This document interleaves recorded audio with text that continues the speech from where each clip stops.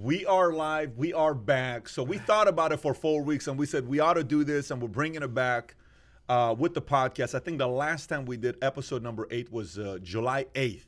So it's been a good 4 weeks since the next podcast. But it's good to be back here. I'm your host, Patrick Bet David, with my two friends here, Josh Fierstein and Adam Sosnick.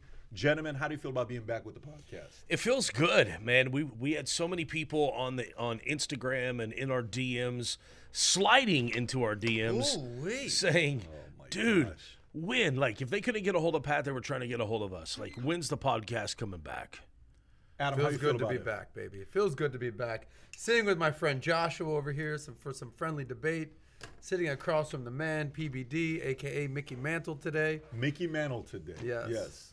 Mickey Mantle. I spoke to a guy the other day who wanted to buy my Wayne Gretzky card. And he said, will you do it for $700,000? And it was the OPG rookie card PSA 10. I said, I don't know if I'll do $700,000. I said, but I have interest in the Mickey Mantle 1952 PSA 10 tops. And he says, an offer was turned down of $12 million. I said, what is it if you want to buy a car today? What is it? How much is it going to worth? He says, you have to make an offer between $15 to $20 million to get one of the 3 Mickey Mantle PSA 10 52 tops. Think about that. That's the holy grail of cards. So I said, you know what? I'm just going to wear a Mickey jersey today. Pat, how do you store a card like that? So just to give our listeners a little bit of context, Pat is an avid card collector of all things that are, valuable.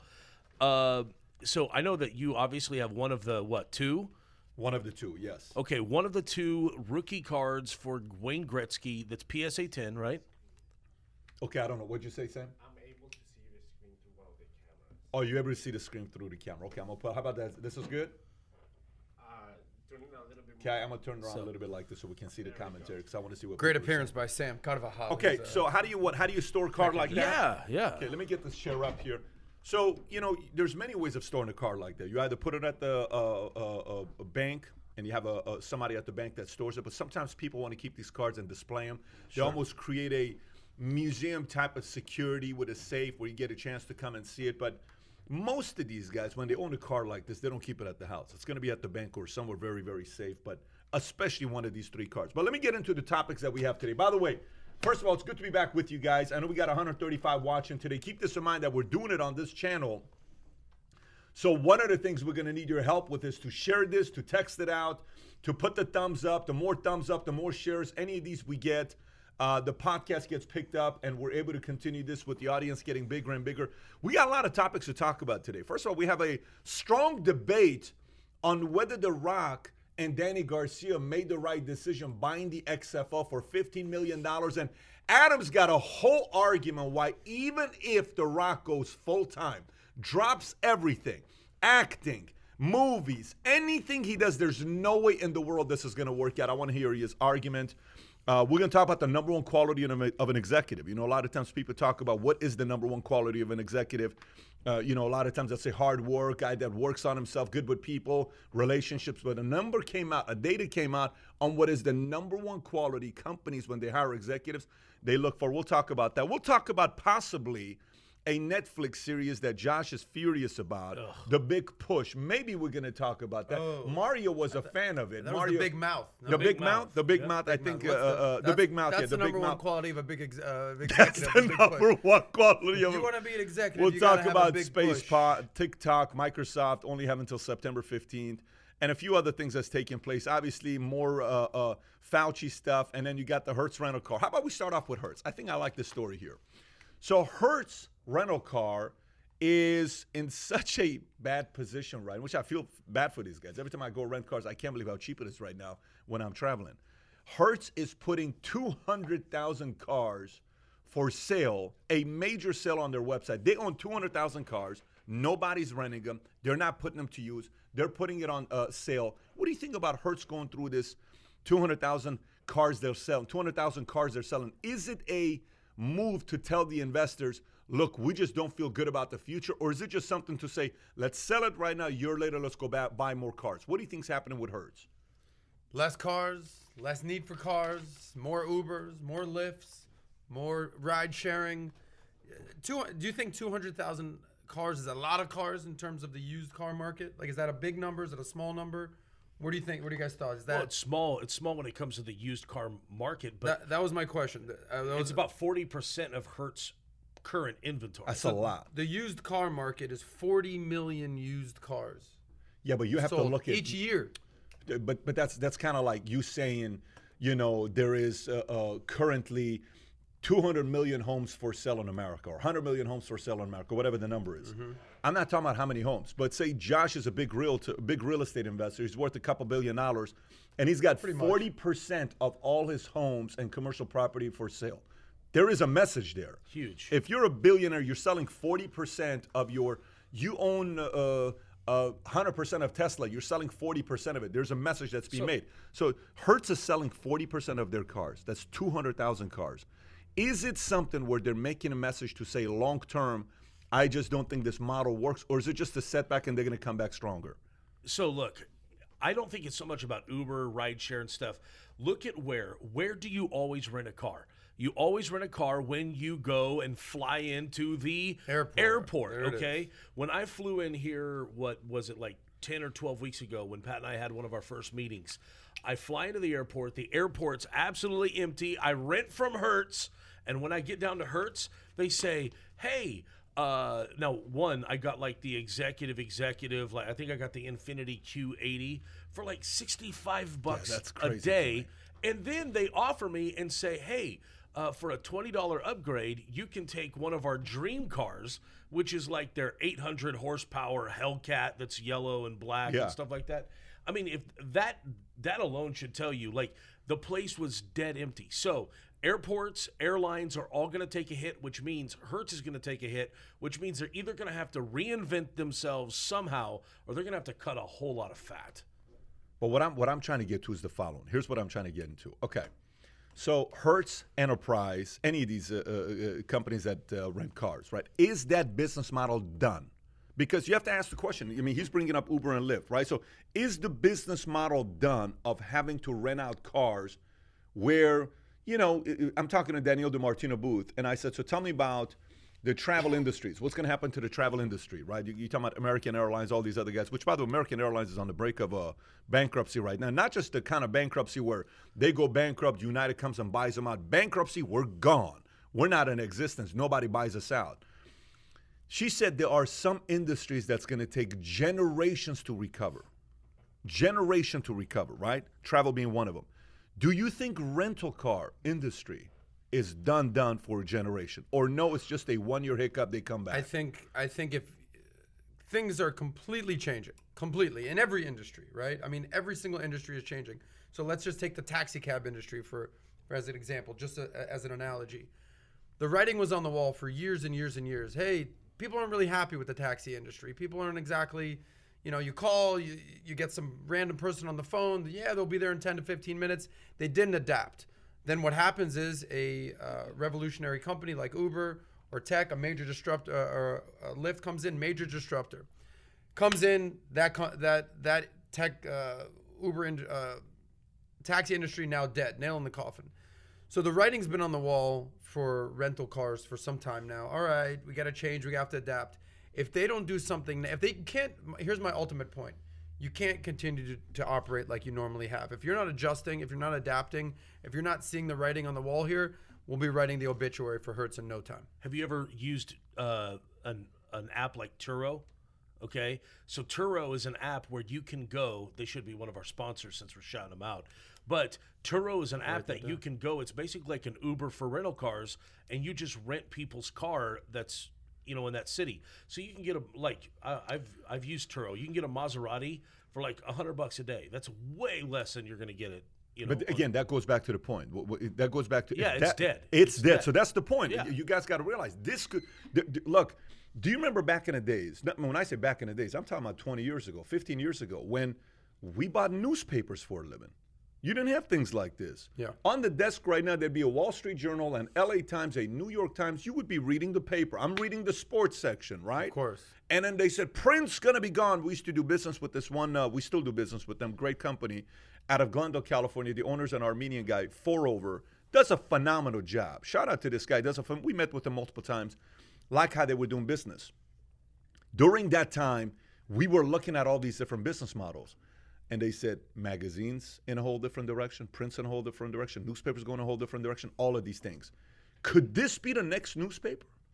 Could rental car business be the next newspaper? One of the next newspapers? I think there's always going to be a need to, I don't have a car, I need to rent a car. Yeah, but that's Uber and Lyft, though. That's the part right there. Not Uber and Lyft is if you need something for the day. If you need a car for the weekend, there's always going to be a market for that. What do you think, Kai? You think it's there's going to be a need for Hertz and Enterprise, or you think that model's completely going to be gone? I think there's going to be what do you guys think? If you're watching this right now, how many of you guys rent a car? And if you do, who do you rent it from?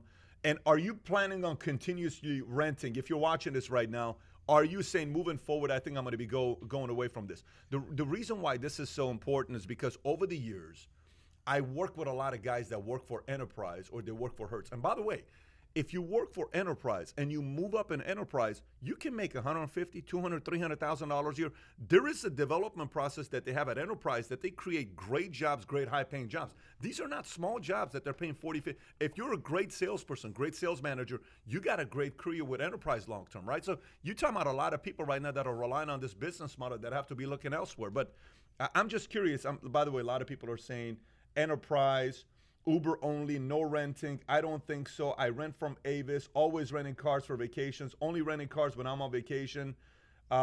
Interesting to see what different people are talking about this. Okay, cool. Let's go to the next topic. Next topic is this. TikTok, okay? Obviously, we've talked about TikTok before multiple times, but this is slightly different. The reason why this is different is because Trump is, I think, on Air Force One. A reporter is asking him a question saying, hey, what do you think about TikTok? He says, I'm planning on banning them. Then the article comes out saying TikTok's about to be banned based on what Trump said. Then he changed his mind a couple of days ago. I think the CEO of Microsoft called him and they had a conversation together saying we want to be able to buy Microsoft. Then Trump says you have till the 15th, September 15th, to make the sale happen, right? Now they're in the middle of it. The whole scandal that's taking place with TikTok, China, and U.S. and Trump, what are your thoughts about it?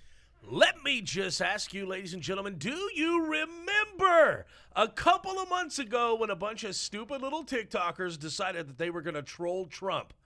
They were going to troll him by getting a bunch of famous TikTokers together, and they all said what? Let's hijack his rally. Look, you piss off the Trumpster, and he's going to get his ultimate revenge. Do you know how much they were crapping their little pink little panties when all of a sudden, I don't know where Trump says, we're going to ban TikTok, okay? All of you little no talent, little Kim Kardashian wannabes are going to have to find something else to do. And, bro, they were going insane. But really, I think it was Uncle Donnie just reminding a bunch of little TikTokers, look, you don't have flipping power. I'm the president, but I have to actually recant. There's not many times I say I'm wrong. All right, Patrick knows this about me. I'm all ears at this point, buddy. Go ahead. I said I was not necessarily in favor of Trump using executive power to ban TikTok. But the more I went down the rabbit hole, ladies and gentlemen, the more that I realized that China has a big old straw in the data of the United States of America, sucking it into its proverbial atmosphere, being able to generate data on America's young people. I said, oh my God. Oh, my God. I should have listened to Patrick from the beginning. China is doing a very, very bad thing here, and Trump is one of the only guys that has big enough watermelons hanging between his legs that he's willing to say, hell no, we're not going to let this happen. I mean, how do you follow that act? Whatever the hell that was. I mean, what was that? But by the way, it's actually a pretty good point to think about the fact that they tried to troll this guy. Yes. And so, 800,000 people, and then the arena was somewhat a little bit empty with some seats in the back. A little bit empty? Okay, Yeah, but the point is, you do that to me, here's what I will do to you. What do you think about that? Well, I mean, let's just look at both sides of the coin. Obviously, Trump doesn't forget anyone that, you try me, TikTokers? Yes. Let me mess with your livelihood and your dance. He's got a little bit of the Michael Jordan grudge syndrome. In the whole last you dance. think that's a little where they bit? would Yeah. say, well, Michael said, I don't know why, I hold grudges. It is what it is, but go ahead. Believe me, I totally agree with Josh. That's on his mind. The TikTokers in Oklahoma, they told people to register and not show up. That was a TikTok. I think we got to look at this other side of the coin. There's, the average age of TikTokers, I think, are between 16 and 24. There's 40 million people of that age, 40 million users in the USA.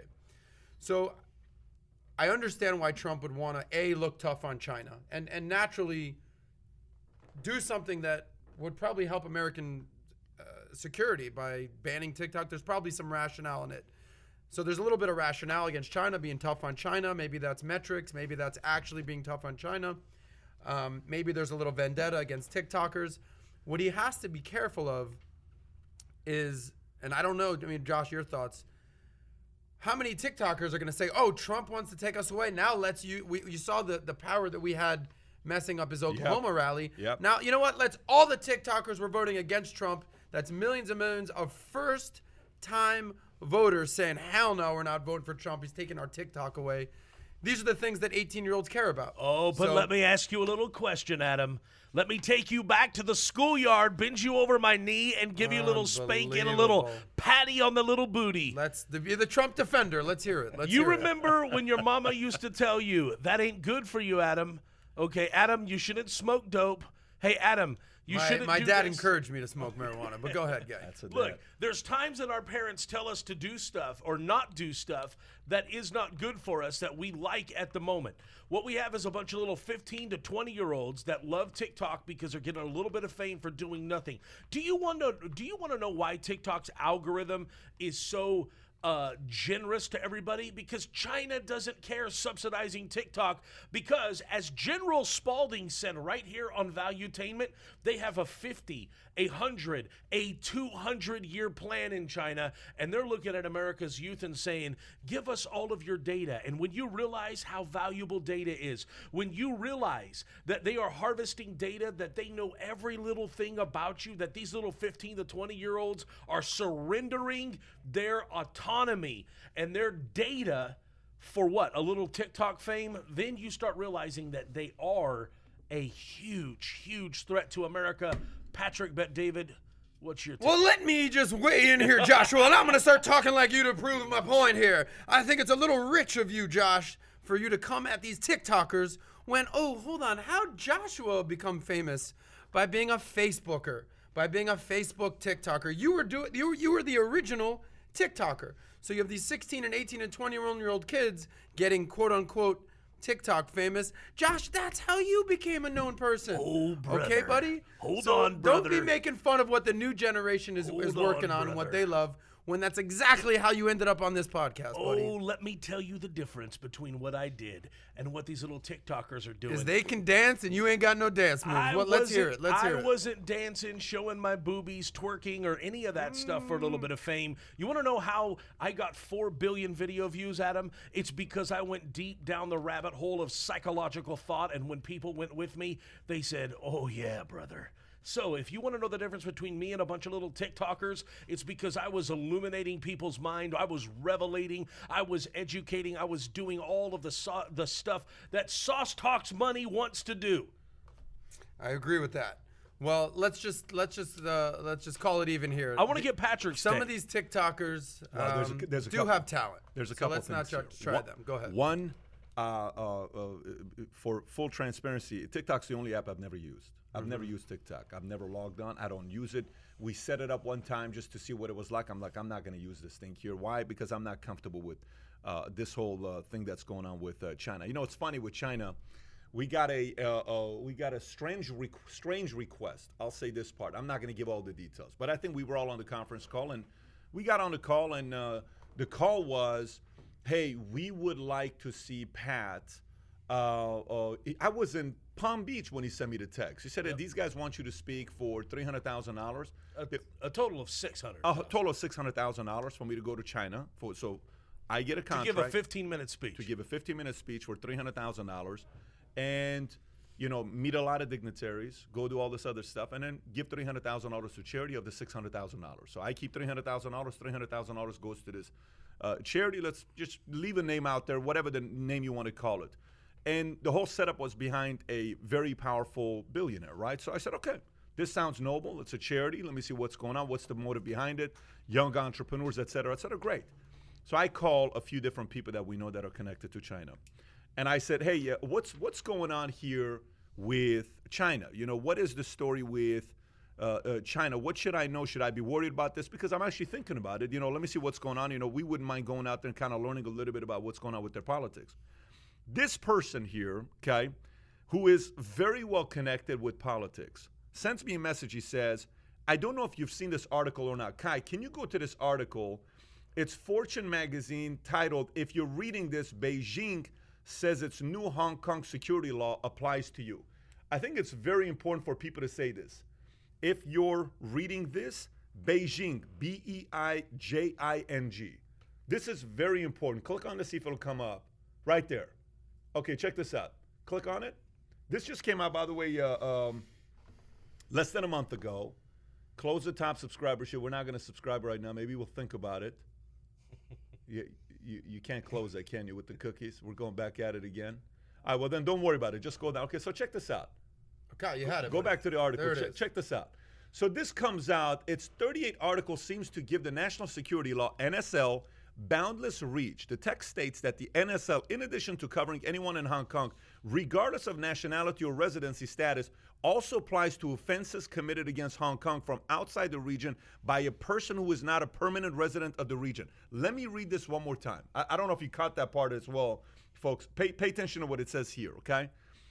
This applies to offenses committed against Hong Kong from outside the region by a person who is not a permanent resident of the region. So let's just say I say something offensive to Hong Kong or China, okay? They can hold me accountable even though I'm living in America to commit a crime. And this individual who's heavily involved in military, 30 years, very experienced, said they can take you to jail and keep you there for life. So which means if you fly out there, you land, you said some bad things about China, they can potentially keep you there. Now, I don't know how much credibility there's behind this, but here's what I can tell you. Steve Kerr, whom I'm a very big fan of on the style he coaches, right? He just came out yesterday, I think it was yesterday or the day before, and he said he was wrong on the comments he made about China, okay? So he changed his position. By the way, respect to him for doing that because he was defending China. He says, I'm all for freedom of speech. I'm all for this. You're seeing the NBA kind of change their position that they had, right? Right. Look, I'm sticking to this one part. I don't care what China wants to do with U.S. You want to do business with U.S. I swear to God, if Trump doesn't pull this off or Democrats don't pull this off, Republicans don't pull this off, somebody in the White House have the guts to pull this off. We are not doing any business with you at all. No travel, ban on everything until you allow Facebook, YouTube, Twitter, NBC, CNBC, Fox, MSN, BBC, unless you allow everybody there where we can go. What do you call it? Citizens journalists? Citizen journalism, yeah. And I can go on Facebook and see citizens of China walking around with their Facebook Live. We're not doing any business with you, China. It'll never happen. But by the way, here's the point. No problem, it'll never happen. No problem. Say it'll never happen. But if U.S. puts the pressure on the Chinese citizens to say, what the hell is the matter with you? Let them have Facebook, YouTube, Twitter in here. We're getting crushed. We don't have any business. We don't have anything taking place. So for me, even though this whole TikTok deal, they're giving them until September 15th to go buy TikTok, I still don't trust it. I still don't trust it because hackers and technology folks, we know what happened this week with some of the hackers. Hackers and folks who designed this technology, of course they're going to have the people that are connected because if you buy TikTok, who are you buying? When you buy a company, who do you buy? When somebody buys PHP, who are they buying? All of its intellectual property. What else are you buying? All of its people. All of everything. its Yeah, people. Of course. So if you buy a company, you're buying all of its people, and the people are what? Believers of whatever the regime was prior to you. This is why when a new company, for instance, if an AIG or a Nationwide or a Sears brings new management in, the new management, the first thing they do is what? What's the thing that management does? They have a talk with the people. Let's talk They with the people. talk Let's to see the what's people. up. They fire some of the people that are from the past regime. They replace them with their own people that they're bringing on board. You buy TikTok. You don't think there's going to be people there that are working at TikTok that are from the old regime that are true believers too? For sure. I don't buy it at all. So for me, I hope this deal doesn't take place. I hope this doesn't become a reality, and by September 15th, they can't come up with a deal, and TikTok never does business in U.S. Let me ask you this, Pat. Do you think that China made a huge mistake with the coronavirus? And it seemed like at one point, a lot of the sentiment around the world was kind of anti-U.S., Okay. And of course, China's trying to build a lot of these alliances and stuff. Do you think by them allowing coronavirus to escape China and them lobbying the World Health Organization in order to make sure that flights would stay open so it could cripple other people's economies, do you think it now has actually made the U.S. more of a world superpower and actually strengthen us to where we could actually take China down economically? I don't know if it's strengthened us, but I think here's what's happened. This is what's taking place. So you're at a nightclub, okay? You have a guy that you and him had beef for years. You couldn't trust the guy, right? And he's a scumbag, okay? Everyone knows he's a dirty scumbag, but he's got money and he's got girls. So people are around him because he's got money and he's got girls, right? He's got all the right drugs, okay? In nightclubs, the guy with the best ecstasy, the best drugs, typically has everybody that wants to be their friends. You've been in that world for a while. Of course. Miami, you know how it is. You hang out with scumbags because they're doing something for you. Because they got money, girls, drugs, and so they provide that for you, right? Of course. But behind closed doors, everybody hates this guy, right?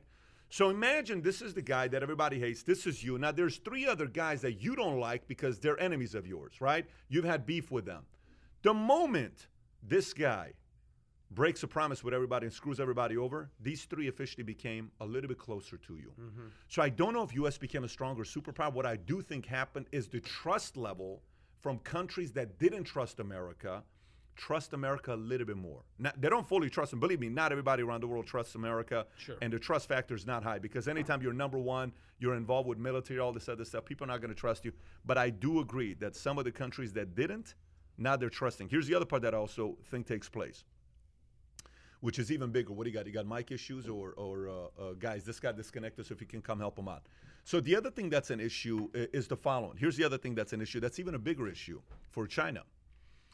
Anytime something like this happens, I'm a fan of capitalism. Okay, yesterday I'm at Michael Rapatoni's place. By the way, shout out to Rapatoni. Rapatoni, the guy we got the TV for, he opened it up. I got a haircut yesterday. I went to him. By the way, his barbershop, this is exactly how it is.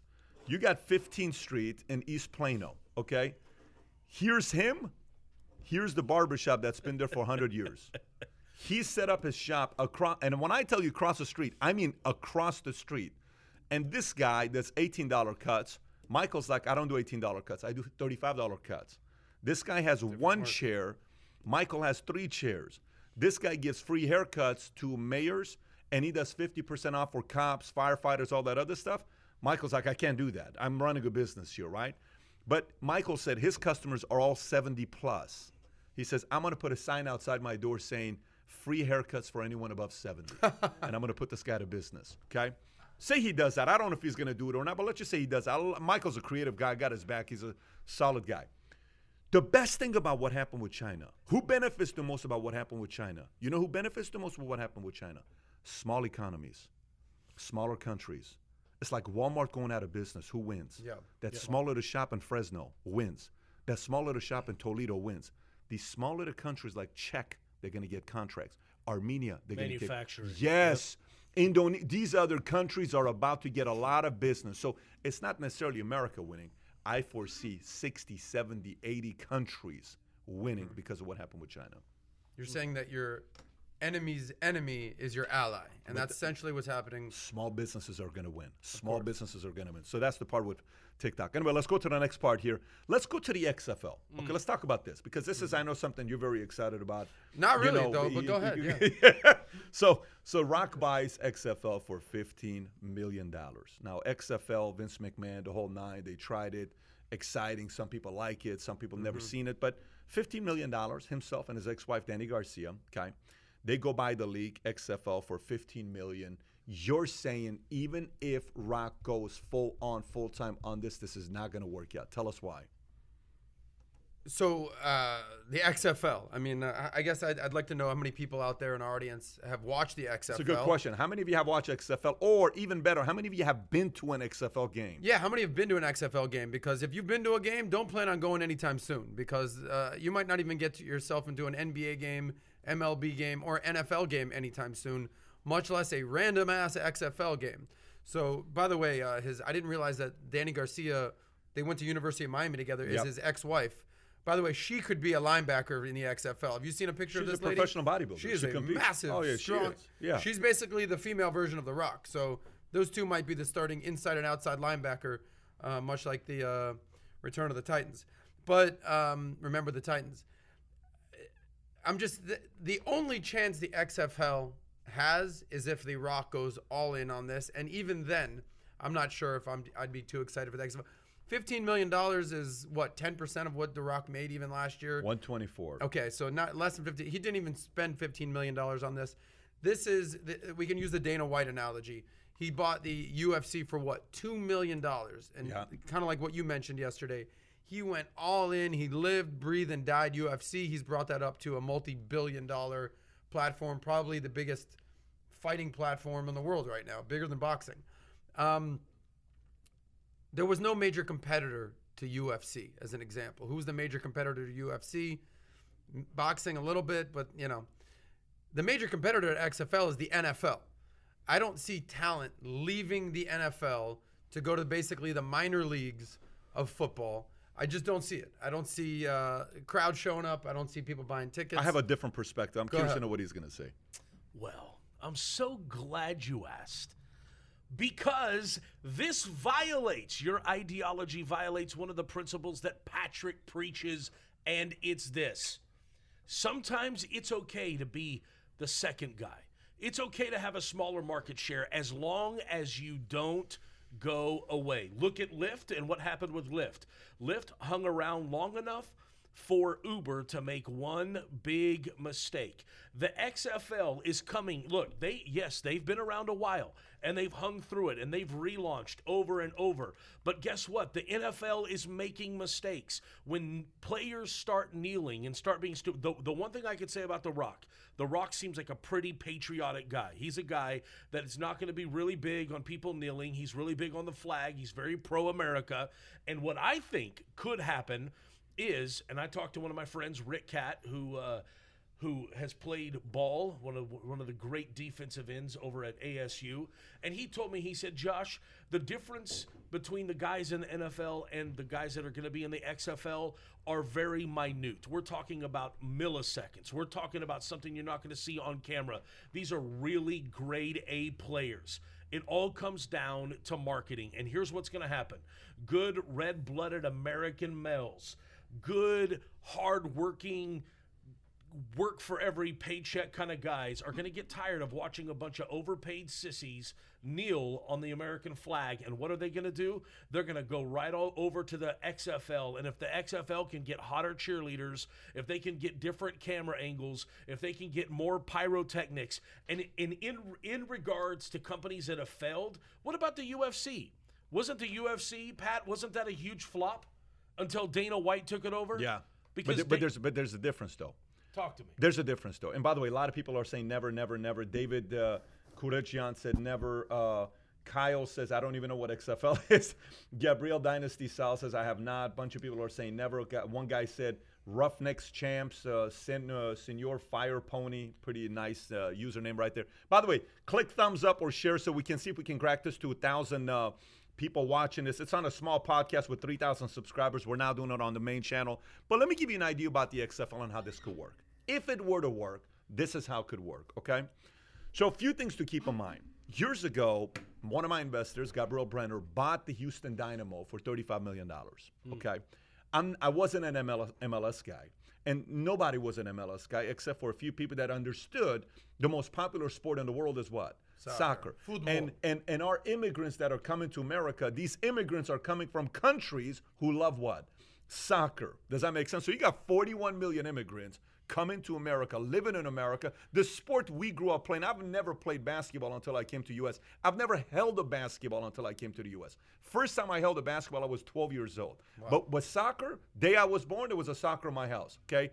We played badminton, we played soccer, we played ping pong. If you ask immigrants, they probably played badminton, they probably played ping pong, and they probably played soccer, right? My mom was a ping pong champ when she was playing. For her age, she was very good at ping pong, right? Okay.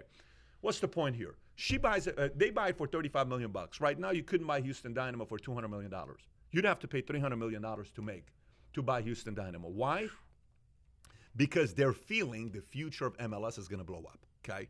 These guys are going to come over here. Someone's going to get a big contract. Boom, game over. You saw Zlatan came over here, opening game, hat trick. Boom, LA. Oh my gosh, crazy. He's talking shit. LA loves him. Oh, so people are now wanting to play for teams like this. Okay. You realize the XFL, they bought it for $15 million. First of all, let's not forget, the league was bought for $15 million. Let me say this one more time. Of course, ridiculous. For $15 million. Nothing. Now, the only way this will work, this is my opinion, I could be wrong, but this is my business model on how I think it could work.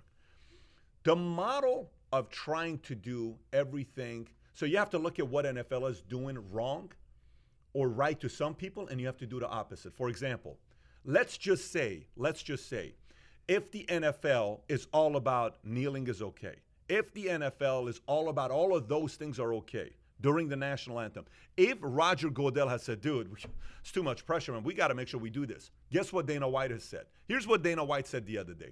This is Dana White's style of leading. I don't know if you want to pull it up. You got to pull this up. It's going to take you a while to find it. Dana White gets up. See if you can find it. Dana White gets up and he says, I swear to God, if one athlete of ours touches a referee, says anything to a referee, you're fired. You will never work for me. Let me say this one more time. Says a second time. If a player touches a referee, approaches a referee, because Dan Hardy is a legendary fighter, approaches one of the referees, there's a dispute. He says, have you had a conversation with Dan Hardy? He says, I'm having it right now. Meaning, he's watching this right now. He's going to hear about it. If you touch a referee, you have shit coming your way, right? What's the moral of the story? Dana White's style is not NFL style. NFL style is, oh my gosh, we're so sorry. Oh no, appease, conform. Dana White's style is, you don't want to fight here? Go elsewhere. Good luck to you. You don't want to hear? Go to the other place. We don't care if we lose you. NFL doesn't have that system. NFL system is, we're afraid if we lose you. Rock's model to work doesn't fit his personality. This is the challenge with Rock. Rock is the all-American, loved by everybody, doesn't want to do anything wrong, is a guy that is so concerned about people loving him because that's just his MO. That's how he is. He's the guy that off camera, he can be a dickhead, he can be a guy, he can talk shit, he can do all that other stuff. The moment camera comes on, hey, the act comes out, right? That I have to be this proper guy because it's a brand. But if Rock wanted to, Rock knows how to be a Dana White, and Rock knows how to be a Vince McMahon. But if he goes that approach, he's going to lose some of his audience, and that's going to have to be a decision he'll have to make. But if he does take that route, let me put it to you this way. If I was hired as a consultant at XFL, I wouldn't say yes because I'm not proposing this. I'm saying if I was hired for XFL as a strategist behind closed doors, I will put together a plan exactly how for them to do it and how to make this brand a multi-billion-dollar brand to go up against NFL and take a blue ocean strategy that's a model that nobody's thinking about and compete. And this $15 million can at least turn into $2 billion within 5 years, which 15 into $2 billion is massive. Is $2 billion NFL status? Absolutely not. But is $2 billion 100 times what they invested into it? Yes, it is. That's called return in 5 years. So you can't look at it from the perspective of, okay, you cannot apologize for that. You don't ever put your effing hands on or your feet on a referee for any reason whatsoever. You need to be buried. He needs to be buried. He puts his foot on his ass to push him. There's never, ever a situation where you put your effing hands on a referee ever. This is Dana White. Now, imagine, you say that, the fighters are like, dude, listen, man, this guy protects his referees. Versus the NFL, well, we have to understand. No, Dana White doesn't say we have to understand. I don't understand you. You're fired. So if they take that position, I think this is a great investment. If they take an approach from constantly wanting to confirm, please everybody, it'll be a flop and it'll go away in no time. I actually think that that's one of the reasons that the UFC has been super successful as well as super profitable, is even when everyone's coming around Dana White for a pay raise and they try to unionize and stuff, what does Dana say? Yo, I'm the UFC. Like, if you want to go fight somewhere else, go fight somewhere else. But as of right now, I'm the flipping UFC. And he takes this no apology approach, and people respect it. To your point, I think that the NFL and the NBA have given in so much to, especially these commissioners, to wanting to be liked by the players. Dude, that I'll tell you a crazy stat here for you to be thinking about. Can you tell me what is the number 2 selling jersey last week in all of NBA? I'm going to say Jonathan Number Isaac. 2 jersey? Jonathan Isaac is the number 2 selling jersey in all of NBA last week. Who is Jonathan Isaac? He's a bench warmer for Orlando. He is Right. a bench warmer for Orlando who got hurt in the second game after he didn't kneel. But he didn't kneel. Right. His jersey is the number 2 selling jersey in the NBA behind LeBron James. LeBron number one. 2. LeBron's number 1, number 2 is Jonathan Isaac. What does this tell Crazy. you? What does it tell you, though? What does it tell you? This is the biggest thing. Dana White spoke at the RNC. Okay, Dana White spoke at the RNC. He got up on stage and spoke at the RNC. You think The Rock would speak at the RNC? No chance. No chance, okay? Dana White got up and he says, I'm pro-Trump. You think Rock would do that? No chance, because he ruins his Hollywood career. And by the way, I understand it. But if Rock actually took out the politics, Rock and Trump are more alike than he knows. It's him, it's Dana, it's Vince McMahon, it's Trump. These guys are promoters. These are marketers. They understand marketing. If XFL took that position, it'd be a multi-billion-dollar brand, because now there's a bunch of fans who are furious with the NFL looking for an option too. It's such a... If Jonathan Isaac, who averages less points than I did when I was 6 years old in Iran playing no basketball, he's the number 2 selling jersey just because he took a stand and took all the criticism. I did not know he was a number 2 XFL jersey. could do that as well. I actually heard someone call him a sellout, and I said the only thing that's going to sell out is his jersey. That's exactly right. By the way, do you have it or no? Does it show the jersey sales? Go pull up the jersey sales for Jonathan Isaac. So that's what I would say about XFL. So now let's see what next topic do we want to touch up on. Let me pull this up here to see what else we got going on. Virgin Galactic. So the question for the XFL is, just to recap this, when's the first time they play a game? Well, First time. Here's what they said. They said, first of all, they're not playing a single game until they get major sponsorships, which is the right way of thinking. They're not even wanting to go out there. Now, you got to realize major sponsors want their names to be tied to The Rock. It's that simple. They want the name of Rock being with them, but I wouldn't be coming out with XFL unless they have a massive This is a long-term sponsorship. investment. Of course. This is not happening in 2021. Let me put it to you this way. Right. If sports was something you loved and you had a platform, $15 million for the XFL is not a bad investment. It's whatsoever. that's He didn't even put up $15 million. I think he split that with a couple different investors. At that point, nobody puts up numbers like that. Yeah, Magic got 5% of the Dodgers, not for putting up the money. He just said, I'll show up to games. So Totally. Okay, so that's that part. What do you guys want to cover next? What do you want to cover next? I said we talk Virgin Galactic because I think this is a big story. Tell us about it. Why don't you take the lead on that? Okay, so Virgin, you guys know Virgin Airlines, Richard Branson, the billionaire investor, the absolute genius of the airways, is like he really is a brilliant marketer, very, very brilliant marketer. He just signed a deal with Rolls-Royce in which they're going to start purchasing engines from Rolls-Royce because they're going to launch Virgin. I think it's called Virgin Galactic or Virgin Galactic, which is going to be, it's not the first ever supersonic plane for passengers because you guys probably remember the Concorde. Can you pull that up, Kai, so we can look at a Virgin Galactic? Go ahead. Yeah, so Virgin Galactic is going to travel, are you ready for this? Tell us. At Mach 3. That's about 2,600 miles per hour. They're going to be traveling at Mach 3 and at 60,000 feet, which means that you're going to be taking a ride on the sonic boom of all planes. So just to put that in perspective, instead of 6 hours or whatever it is, 4, 5, 6 hours from New York to LA, you're going to get there in about an hour. Okay? I mean, That's pretty intense, by the way, is to a be thinking disruptor. about that. Yeah, for sure. So, and they teamed up with what? Rolls-Royce? They teamed up with Rolls-Royce. Now, let me just point out. And when is this set to roll out? I believe it rolls out within the next year or two. Okay? Now, look, the interesting thing is here, for those of you that may remember, there used to be a supersonic plane called the Concorde, and I'm interested to see how they overcome this. The problem with the Concorde, and it was a beautiful plane, it had this kind of weird nose. I don't know if you can pull up a picture of the Concorde. Yeah, there's a picture of the Concorde there. Pointing down a little bit. Yeah, I remember that. And but you could get from basically New York to London in just a couple hours. Okay.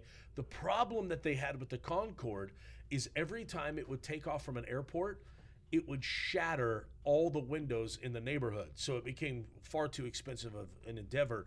So I'm kind of interested to see what kind of technology they're rolling out. But would you know, if you think about what this does for business travel and what this eventually does with industries, because we've talked a lot about what it takes to recruit certain people to certain cities and such.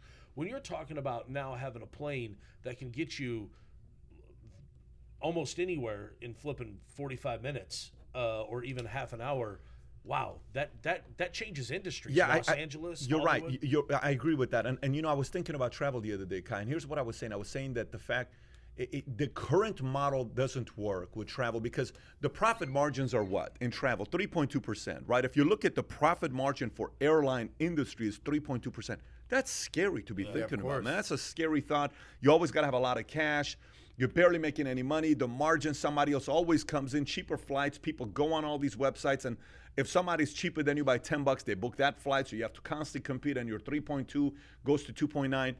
If I was to get into the airline industry, I wouldn't go fighting for the cheaper flight.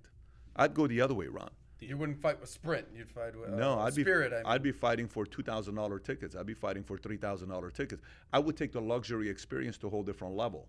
I would make it fewer people, smaller plane, more luxurious experience for you, more elite membership, exclusive, that kind of a direction I would go. I'd go to a thing where I'd target business owners who can spend $2,000 to $4,000 on a flight, and maybe they don't even want to get the jet, but you got a plane like this that's going to take you to these places. Hey, Trump said, I'm going to create Mar-a-Lago, and I'm going to give a $200,000 a year membership. For what?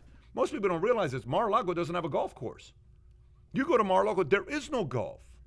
You know, you think there is golf. It's a small little, like seriously, if you go to Mar-a-Lago, it's a massive mansion. That's what Mar-a-Lago is. But $200,000 a year membership. You know who's part of it? Bill Belichick is a part of it. A bunch of names you would recognize pay $200,000 a year. Just for what? Just for one thing.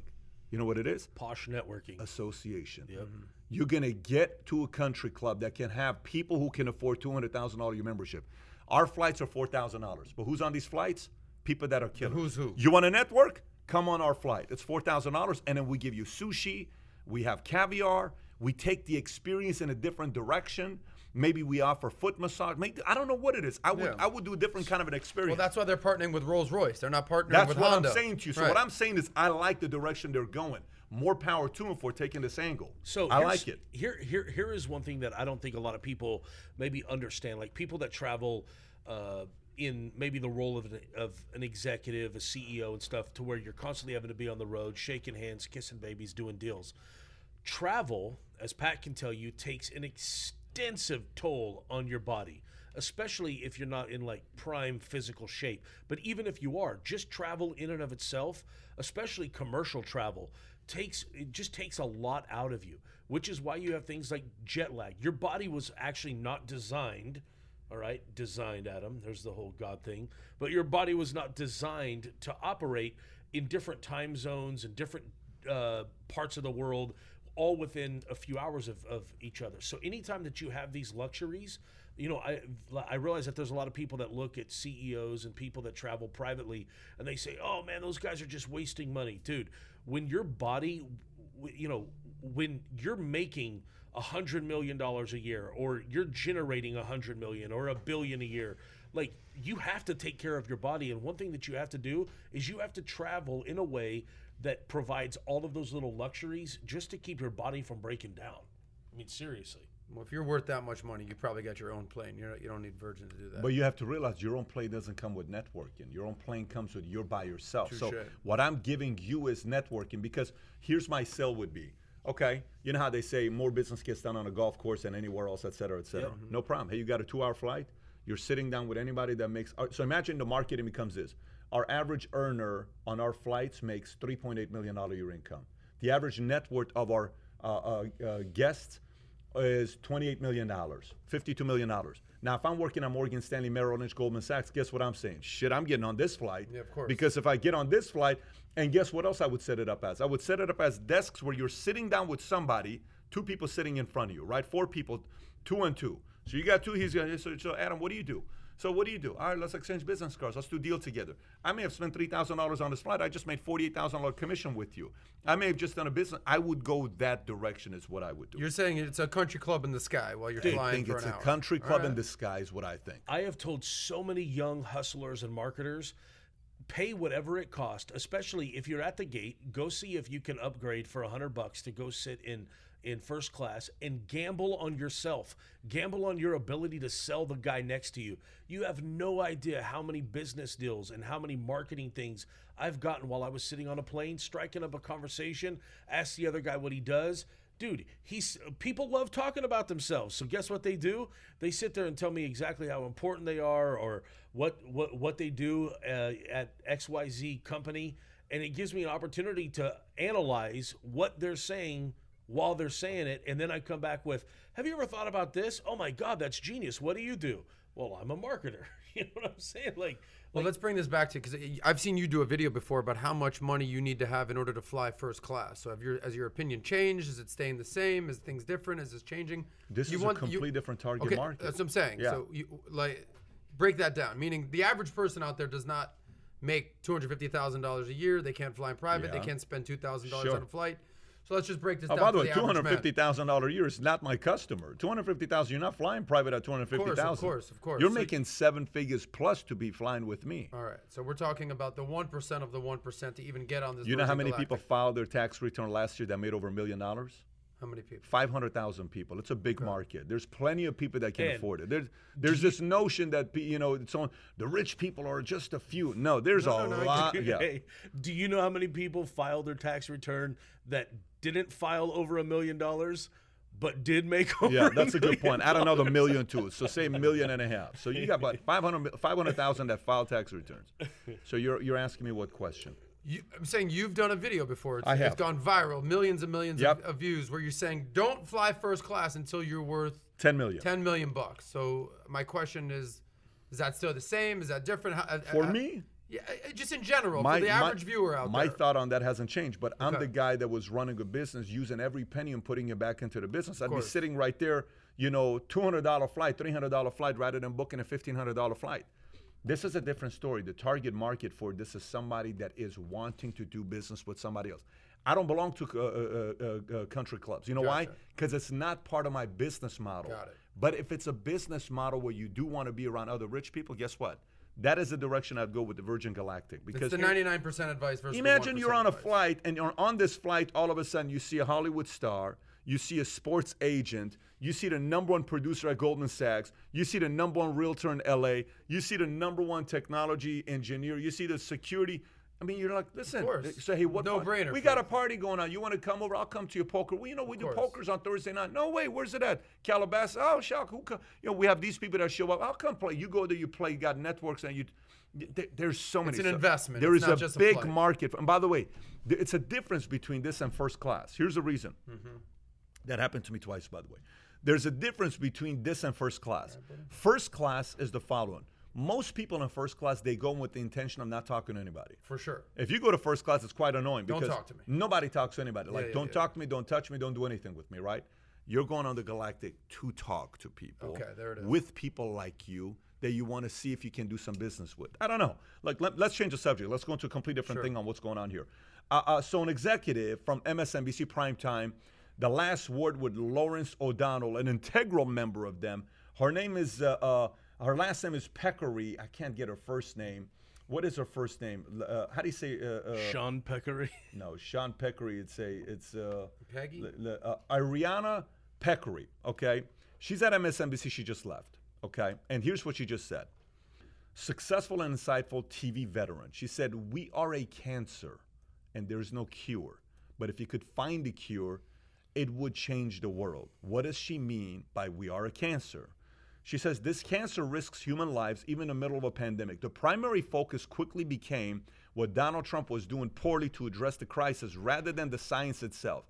As new details have become available about antibodies, a vaccine, or how COVID actually spreads, producers still want to focus on the politics. Important facts or studies get buried, she says. This cancer risks our democracy, even in the middle of a presidential election. Any discussion about the election usually focuses on Trump, not Joe Biden. A repeat offense from 2016. She goes on to talk about, you got to keep in mind, MSNBC is a extremely, extremely liberal station. More than CNN. Hardcore. Yeah, of course. Lawrence O'Donnell. These guys are. Rachel Maddow, your friend. Rachel Maddow, all of these folks, right? Yeah. You know, when I was listening to Ted Turner's audiobook, I don't know if you've listened to it or not. I highly recommend everybody. If you're not listening to it, you must listen to this. This guy's a, very, very unique character, right? At the end of it, he's being interviewed by one of his own CNN employees. Now, keep in mind, he's been away from CNN. He sold CNN. He went through AOL and Time Warner merging, where his net worth went to $11 billion. And within a span of I don't know how many months, he went from $11 billion to $1 billion. Okay, he lost $9 billion like this. And he had no control over it because he didn't have a voting, he didn't have voice. He just owned shares. And he couldn't say nothing, right? Imagine losing $9 billion in a few months, right? So he's being interviewed by one of the current CNN executives. And the guy asks, so, what could you have done differently with CNN? Here's how he finishes the interview. He said, I wish we would go back to telling the news instead of giving your opinion. He said, I cannot believe what happened with CNN. CNN got started to tell the news. Now people are sharing their opinions. That is disaster what's happening to CNN. Here's a guy who's the founder of CNN. Here's a guy that marries Jane Fonda. Here's a guy that one time defended Cuba. Here's a guy that went and met with Gorbachev. Here's a guy that's a Democrat, but says the model is hurting people because it's opinion. It's no longer what really happened in the news, right? And then you hear somebody like this talking about the fact that we are a cancer and there's no cure, but if you could find a cure, it would change the world. What do you think needs to happen for the media to not go in the direction that's going right now, where it's just about divisive? What is the next thing we can find that can divide and get more eyeballs? And everybody's using this business model. Do you think there's a place today for a media company to come out to give both sides and give the middle for the audience to say, I'm willing to subscribe and buy a membership to that? Do you think there's a place for that? The same thing that's needed in media is needed in politics. A third party, a moderate voice. And I mean, the same thing that you're saying about CNN and the same thing you're saying about MSNBC is the exact same thing that we can say about Fox News, for sure, and Breitbart and everyone on the right. The problem is it's all opinion. And the problem in America, we have Democrats who are on the left and Republicans on the right. And everyone, if you're on the right, this is your team. If you're on the left, this is your team. Who is in the middle? Okay? And that's where I think where Valuetainment has a major inroads into this media world. Someone needs to be playing the middle card, because as much as MSNBC is a quote-unquote cancer and CNN is on the left, take a fucking look at Fox News, okay? So it's the same shit. So as much as what she's saying on the left, the same thing goes on the right. So the problem in this country today is you're either on the blue team or you're on the red team. Let's get a purple team in there and, enter Valuetainment. Well, it's funny you say purple, okay? Because that happens to be just the color of Valuetainment. No shit. That's why I brought it Politics. up. I mean, Jesus, every time Of course. That was a good setup, by the way. Yeah, obviously. You guys are good volleyball players. I can just see that I already. tried to set you up, and you're making it seem like I didn't know that the freaking Valuetainment, like, ridiculous. What? No. Okay, if you guys want a purple option, they're going to drop it down in the comment section below. We just launched Valuetainment Politics. Kai, if you can drop the link to Valuetainment Politics comment section. Which you need to go subscribe, because I think we're going to have a little bet between Adam and myself, who Adam is over there at VT Economics riding the coattails of Danielle DiMartino Booth, all right? And little old Joshy Poo. Bro, I'm just, dang, bro, your arm's hard. Whoa. See, now you know what not chub feels like. Go ahead, give it another look. All right, so go over. I think we're going to have a little friendly competition to see whose channel grows a little faster. I think they're at 5,000. I think we're at a couple hundred. But you got to go check out Valuetainment Sign up Politics. for Valuetainment Economics. If you don't care about opinion and you want the actual facts about the green, go ahead and sign up for Valuetainment Economics. Okay, look. We don't care if you're on the left and if you're red. We don't care if you're on the right, the blue. We don't care. We're all about the green, baby. Sign us up. If you want opinion, go ahead and check out Josh's show. I think, to your point, Pat, is how do we stop it? Number one, you have to stop watching, okay? We are feeding the dragon, and we're wondering why the dragon's so powerful. And I think that it really comes down to confirmation bias, okay? Everyone is told what to think, they start thinking it, and then what do? They go back into the echo chamber looking for someone to confirm their personal bias. So we want to be told that we're what? That we're right. or if we're wrong, that it's not our fault. But the number one thing that we want to be told is that we're right. So what we're doing is we're taking in all of this media and we're forming these opinions basically that are handed to us, molded, shaped. And the way that we view the news is how we shape our opinions. This is why I think it's so dangerous when we're delivering, and this goes for Fox News, to Adam's point, just as much as it goes to MSNBC or anyone else. We have to take sensationalism out of journalism and journalists, which is why I think we need independent journalists. Look, this lady and I probably have very different views on America. This lady that you're talking about, Peccary. Yeah, Peccary, she and I probably disagree on a lot. But you know what I applaud, Pat? I applaud her bravery to at least pursue truth. Like, that to me takes a lot of cojones, and my hat's off to Miss Peccary for having enough peccary to actually step out of the... Peccary right there. Yeah, there you Pat, go. what say you? What's? I mean, everything we just addressed, I feel like you've got 2 cents on this. No, you're not just going to let us talk about it. I trust capitalism, man. That's the thing. You have to realize I trust capitalism. These are all good opportunities. Anytime this happens, there's somebody else that's coming out. You cannot be doing this for too long. You know, there are different forms of monopoly, okay? Different forms of monopoly. If you go to a nightclub, the reason why men love going to a gay club, why do you think straight men, wait a minute, why do you think straight men love going to a gay club? I'll tell you why. A lesbian having an off night. You've got... why do you think straight men love to go to a gay club? Actually think about that question right there. Because they're the alpha male. No. Why do you think? Because why? You've got your pick of the litter. Any chick who's there. Okay. And if you're a straight guy, you can call, hey, I'm actually not gay. I'm now just here's here, the I'm other comfortable question. being here. Why do straight women go to gay clubs? To support their gay friends. Why do you think they go? I would go. I mean, they love. Okay. Why else? Why else as a straight? So they don't have to get hit on. Hit have on. to deal with They crap, deal with don't- nonsense. They just want to go dance and they just want to have a good night of out course. and be around gay friends and not have anybody bother them. Yeah. Right? Okay. Zero competition. Not deal So, with drama. so the point is, the reason why you go there is because the competition is less. There's Mm-hmm. not many straight men. So typically at a gay club, you're going to have a group of straight women and you have a group of straight men. That by around 11:30, they end up finding each other. Now, why it is, that's just kind of how this works out. Because the market, you don't have a monopoly. Now, why is it that you go to a club where there's 20 women and 200 men? Why is there a monopoly there? Who has the monopoly? Yeah, the women. Women have it on the men. course. It's 10-1. Yeah, okay. of course. Okay. They get their pick of the litter. There is different forms of monopoly. Different forms of monopoly. Monopoly isn't just Amazon is buying everybody out. It's a monopoly. No. That's just one form of a monopoly, right? Today, progressive thinking has a monopoly in universities, 10-1. Today, progressive thinking has a monopoly over media, 10-1. They own 90% of media. It's a monopoly. It's a form of a monopoly. Your way of thinking, social media, progressive thinking, is 90%, maybe 95%. Who owns Facebook? Who owns Amazon? Who owns YouTube? Who owns Google? Who owns, any of these guys? There's a monopoly there, right? There is a monopoly down the way of thinking. And anytime you do a monopoly, what is another word for monopoly? What is another word for monopoly? What is a monopoly? If I'm coming with 10 people to fight against you, what is the easiest word to use there to replace monopoly? What am I doing to you? If you and I say, I'll see you after school, I'm going to whoop your ass. Oh, yeah, but David, I'll see you behind the gym. What's up, bro? What's up? 3 o'clock. And then we meet 3 o'clock, What's right? up? I meet you at 3 o'clock. Yeah, what's going down? You come by yourself. Yeah. I come with 10 people. What do you call me? That's just gang. That's just But what am I doing to you? I'm bullying you. bullying. Gotcha. Monopoly is a form of bullying. Walmart put out small markets. It's a form of monopoly. Amazon's putting out small. It's a form of monopoly. I gotta say, I'm feeling very bullied right now. I have to use the bathroom.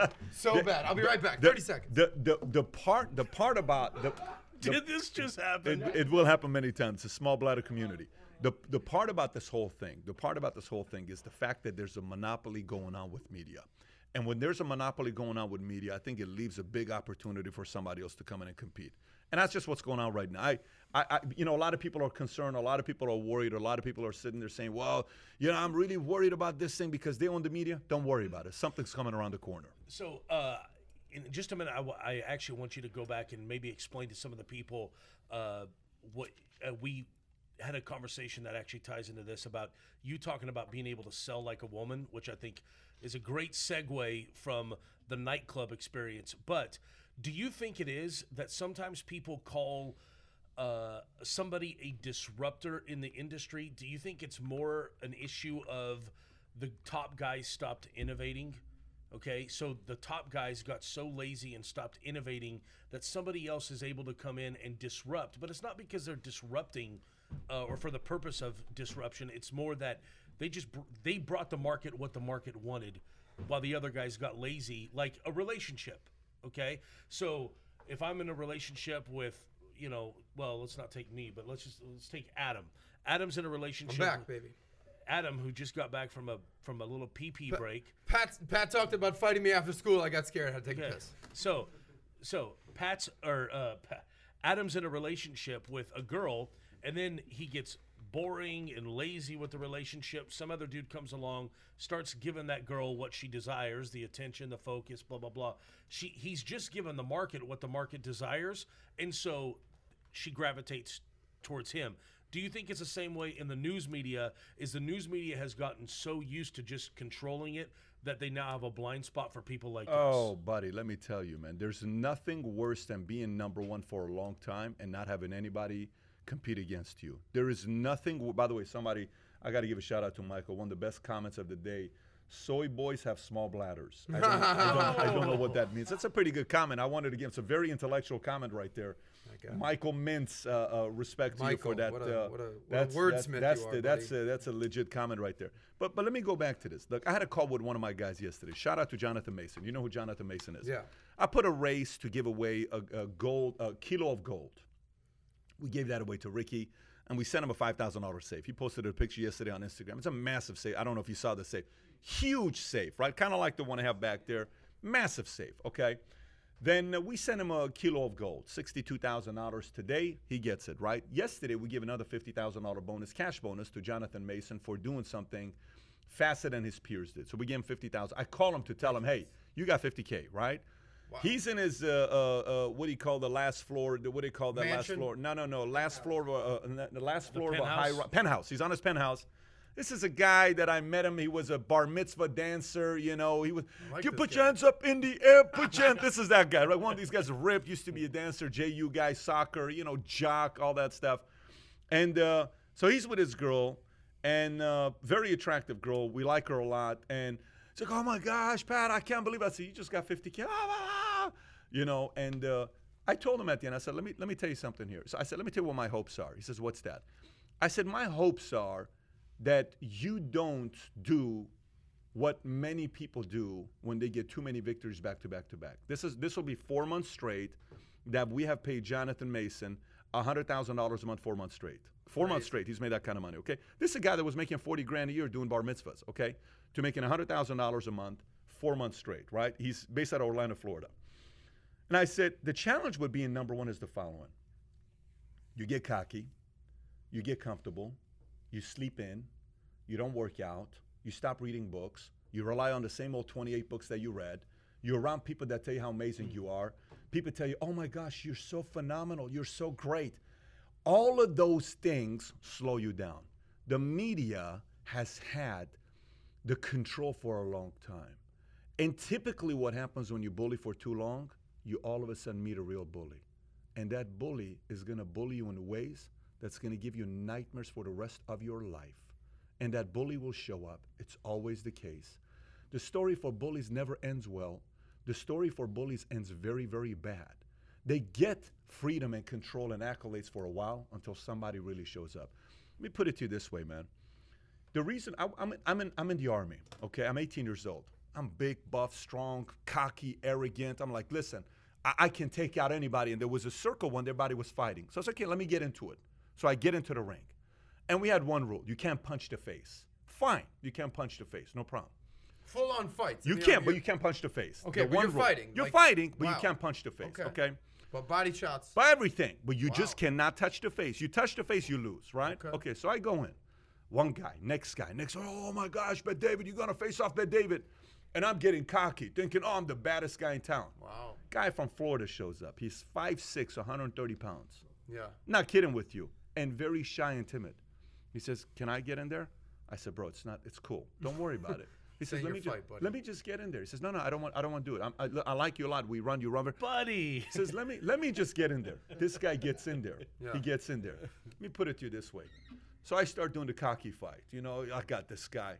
Yeah. Bro, 6 seconds, I'm on my back begging for him to stop. Stop it. I swear to God. What was his move? This guy was a Florida State champion of wrestling for his weight. He puts me on my back. He's got me in this. I can't even move. I said, "Dude, I'm tapping out." I said, "What the hell is your problem?" I said, "How are you this good?" He said, "That's not. I've been a Florida State champion for my." I said, "Shit, you should have said something like that, right?" I'm like, "Oh, freaking guy kicks my ass in front of all our buddies, and here goes the guy that's the macho guy." Literally, David and Goliath right there. And every time I saw this 5'6" kid, "How you doing, buddy?" How you doing, buddy? Good to see you. On, right? Nice to see you Listen, again. You learn that you can't go life like that, and you learn a lesson. You have to respect everybody. You have to respect everybody. If you use your power to abuse people for too long, there's some people that are watching the way you're behaving, and they're going to come after you. And that's what's going to happen to media. And it's going to be painful. And they're going to take their market share away and recruit some of their best talents that are still telling the truth. And all the old timers are going to be sitting around by themselves somewhere, furious, pissed off because they're no longer as famous as they once were. This happens all the time, and it's going to happen to them as well very soon. Don't believe the hype. No, don't bully. When you want to go up against bullies, you're really going to find out who the real bullies are. Because true believer bullies are different than acting bullies. You know the difference, right? With the guys, "I'm going to whoop your ass. Watch what I'm going to do, blah, blah, blah, blah, blah, blah." The talker. And then the one guy's like, "Dude, oh my God, if I have to hear this guy one more time, I swear to God." And then the real bully shows up, and everybody shuts up, okay? Media's about to experience that. It's just going to take 5 to 10 years. People just have to be patient. Just hang tight. Give it 5 to 10 years before it happens, and then you'll see how this thing took place. Just like the XFL. Yeah, but that's a completely different conversation. Okay, let me give you something here. What Elon Musk did again, which I think is absolutely fascinating. I don't know if you guys are. By the way, if you're enjoying this podcast, click the like button. We got 209 likes so far to 1 on our new podcast with 3,060 subs, which is a brand spanking new channel. Put the thumbs up and share the podcast while we're going into the last stretch of 30 minutes. I have a 10 o'clock conference call. Everyone wants a weight loss update, too. Oh, everyone does want a weight loss update. Yeah. We'll get to that here in a minute. We'll get to that here in a minute because some of the people in Vegas, the odds guys, are saying there's a very high likelihood Josh is voting for Biden this year. But we'll get to that here in a minute. We'll get to that here in a minute. Again, these are Vegas people. I'm not. Don't take it out on us. It's just Vegas folks. So check this out. I always like it when somebody beats the odds. And again, this guy, what's his name? Is it Elon Musk? What is his name? Elon Musk. By the way, I love when Tucker Carlson says, so this host on CNN called Don Lemon. So Don Lemon, and he says it over and over and over. Don Lemon. So here's what happened. President Barack Obama said it would take 12 years and $26 billion to do what? 12 years and $26 billion to fly into space, to 12 years and $26 billion to do what? To essentially take a manned deal to the fly to orbit, intergalactic. No. Let me tell you, it was a specific. I'm going to give the specific date on what he said. So he said it'll take 12 years and $26 billion. The Algorithm is going to return to Earth after 2 months in orbit and safely splash down on the Gulf Coast waters off Florida on Sunday. So Barack Obama said it would take 12 years and $26 billion to accomplish that. Elon Musk did it in 6 years for $1 billion. Okay, so think about this. Entrepreneurship, baby. That's the point. So 12 years, $26 billion. Elon does it in 6 years with $1 billion. How is that even possible, Adam? Since you said entrepreneurship, I'll go to you first. I mean, just what a genius this guy is. I mean, shout out to Elon Musk. He's changing the game, you know. And Josh, you'll appreciate this one. Elon Musk said he's not very religious, doesn't really believe in God, all that, but he prayed for this one to happen. And maybe that was the differentiating factor here. But not very religious. But the two guys that went up there, Bob and Doug, two dudes, they just showed up. They were NASA guys. I mean, this is the power of the infrastructure with NASA and SpaceX technology working together. Actually, those guys, they went up there. The guy, Bob's up there, said he's making fake, you'd appreciate this, making crank calls on satellites. Just, hey, this is call from space here, buddy. I mean, are you kidding me? Comes down, they fly down, they land in the Gulf of Mexico. A couple hours later, they're doing Q&A. Can you imagine? You're up in space, you land, and then you're doing Q&A to media. I mean, you're up in space. That's kind of cool. I mean, that's ridiculous. The guy said we didn't want to stand up anymore. What was that guy? Imagine that jet lag. Yeah. Somehow they were able to manage, but you know, I'm very intrigued by all this. Elon Musk, what a guy, what a situation. It's incredible. Here's it's a what he big said. win for USA. I do think what this heralds really is fundamentally a new era in space flight. Musk said, we're going to go to the moon. We're going to have a base on the moon. We're going to send people to Mars and make life multiplanetary. And I think this day heralds a new age of space exploration. That's what it's all about. It's a pretty intense statement to make right there. That's not a small statement right there. There'd be a time where you think this guy was absolutely nuts and out of his rocker, but now, not so much. Now you kind of got to be a believer in this guy at this point. Make life multiplanetary. You ever even heard that word before? Make life multiplanetary. Interplanetary. So look, he's a big thinker. Yeah. He's got a big push. Okay. But look. Biggest push. But Pat and I were actually on a Zoom the other day chatting with the co-founder of Priceline. Yes. And he said something that I absolutely loved. Hoffman. Jeff Hoffman was talking about how they're putting together a group of guys that are basically a think tank, okay, of social impact entrepreneurs. And the one thing that they're talking about are, how do we solve the world's problems? Because we know governments aren't going to do it. We know that presidents aren't going to do it. We know politicians are not going to do it because there's so much, A, just ineptitude, and B, there's so much government waste. When you think about Barack Obama standing up saying it was going to take 12 years and $26 billion or some crazy number, this is a guy that has some of the best, quote unquote, analytical minds, quote unquote, on his staff that are giving him these numbers. But what's the big joke about government is that if you get a government job, it's 10 guys standing around telling one guy how to work, right? Which, and you know, you start looking into government spending and just how much waste there is, it's got to be entrepreneurs that step up and solve the world's problems. And it's another argument in my mind for free market capitalism, because when you allow people to come up with better ideas and they can profit off of them, now there is an incentive for that person to now go out and solve that particular problem. I think one of the greatest things, Pat, and I think that maybe someone like you needs to help lead this initiative, is start taking these guys that have had big exits, big thinkers, big idea people.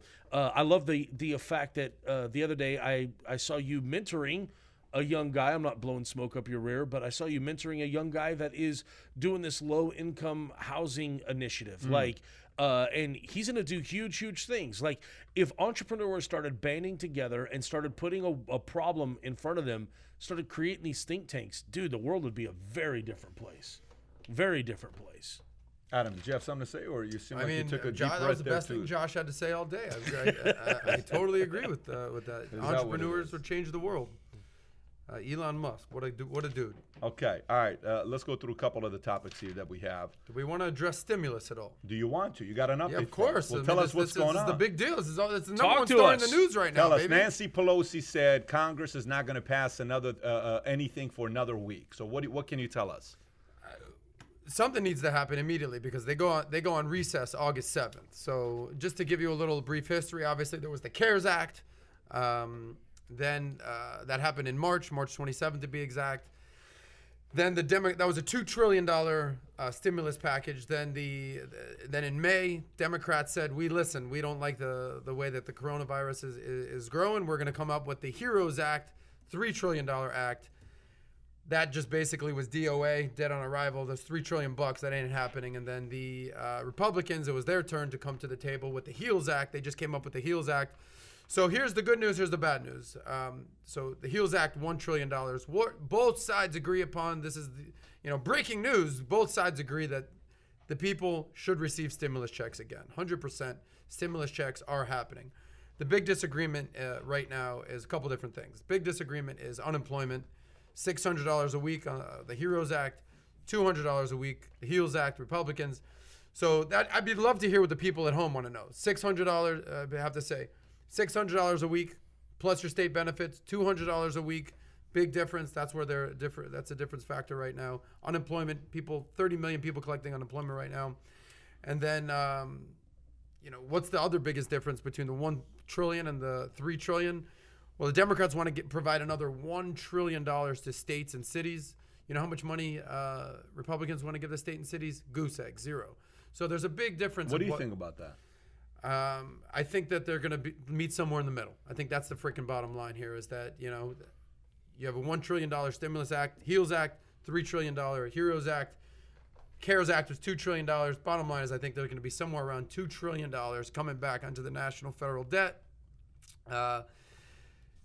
People are getting stimulus checks, and unemployment just ran out July 31st. So by the time August recess comes around at the end of this week, people are unemployed. They're going to have to pay the bills. People are going to be getting kicked out of their apartment, can't pay rent. That's the debate. $600 or $200? What say you? Want to know what pisses me off, Adam? It pisses me off that all of these little congressional lackeys on both sides of the aisle are sitting there collecting paychecks during this pandemic. Not one of these Congress people are not collecting a paycheck week to week. They do not feel the pain of the American people. And I'm all for free market capitalism, which is why I say that we need to open back up, period. The people that don't want to come out don't have to come out. But, I was actually having a conversation with a well-known economist that appears on our channel. I don't know, and they were talking about free market capitalism and how this is, and I 100% agree. But as long as we don't have a free market, there is no market right now. Everything's closed down for the most part. Businesses are greatly reduced. Gym owners are getting arrested for opening up gyms. Meanwhile, people are not being arrested for protesting, but they're being arrested for opening up gyms. Is that how do you not send money to the American people if you're not allowing them to work? Now, I'm not for the government just sending free money to people. I'm not for redistribution of wealth. I'm not for socialism. I'm obviously not for any of that. But if you're going to shut down the economy, how are you not going to send people money to live? And that's the thing that frustrates me. All of these guys up in Congress, they're sitting there on their little padded pews. They're leaving Congress, going over to either Trump Hotel or the Washingtonian, or they're going over to one of these places, getting drinks after work, all right? But guess what? Average Joe Blow that's there on Main Street, not on Wall Street, that guy is having a heck of a time right now. And it freaking pains me, okay? It freaking pains me because I think of all these people right now, like, dude, I think about what it would be like having 6 kids. Sorry if I get emotional, but dude, it's pissing me off now. I think about what it's like having 6 kids if I didn't know how I was going to put food in their mouth.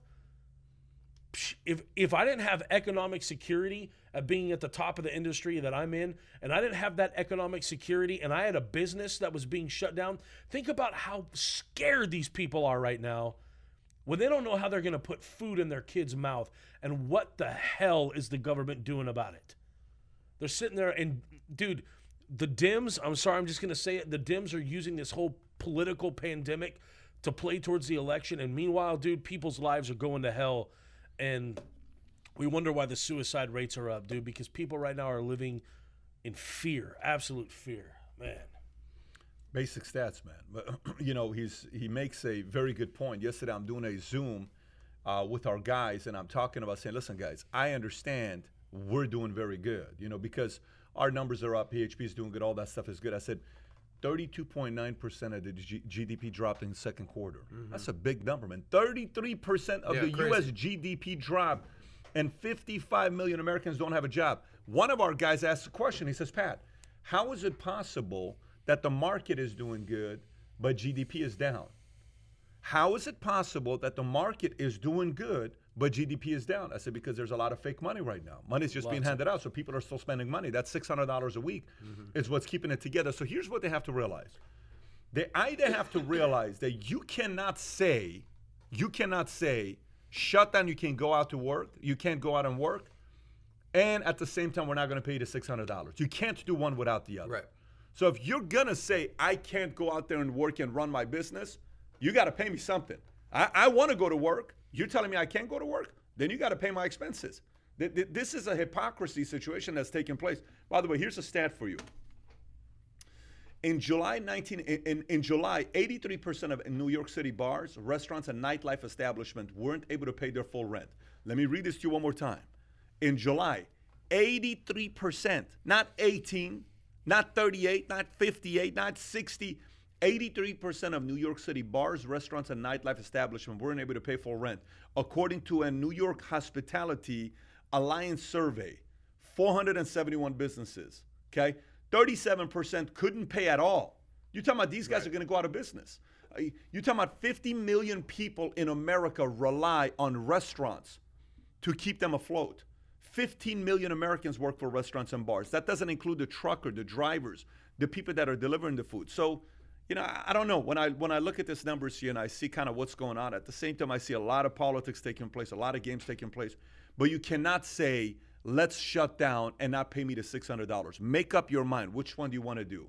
Either let me get back to work, which is what I want to do, and don't pay me the $600, or tell me to stay home and pay me the $600. But you can't do one without the other. So they're going to have to make up their minds and see what they're going to be doing. Well, the big argument that they're having right now is 2/3 of people collecting this, because it's $600 plus what you're collecting from your state. So the $600 is like a bonus. So the average unemployment state amount is like $300, right?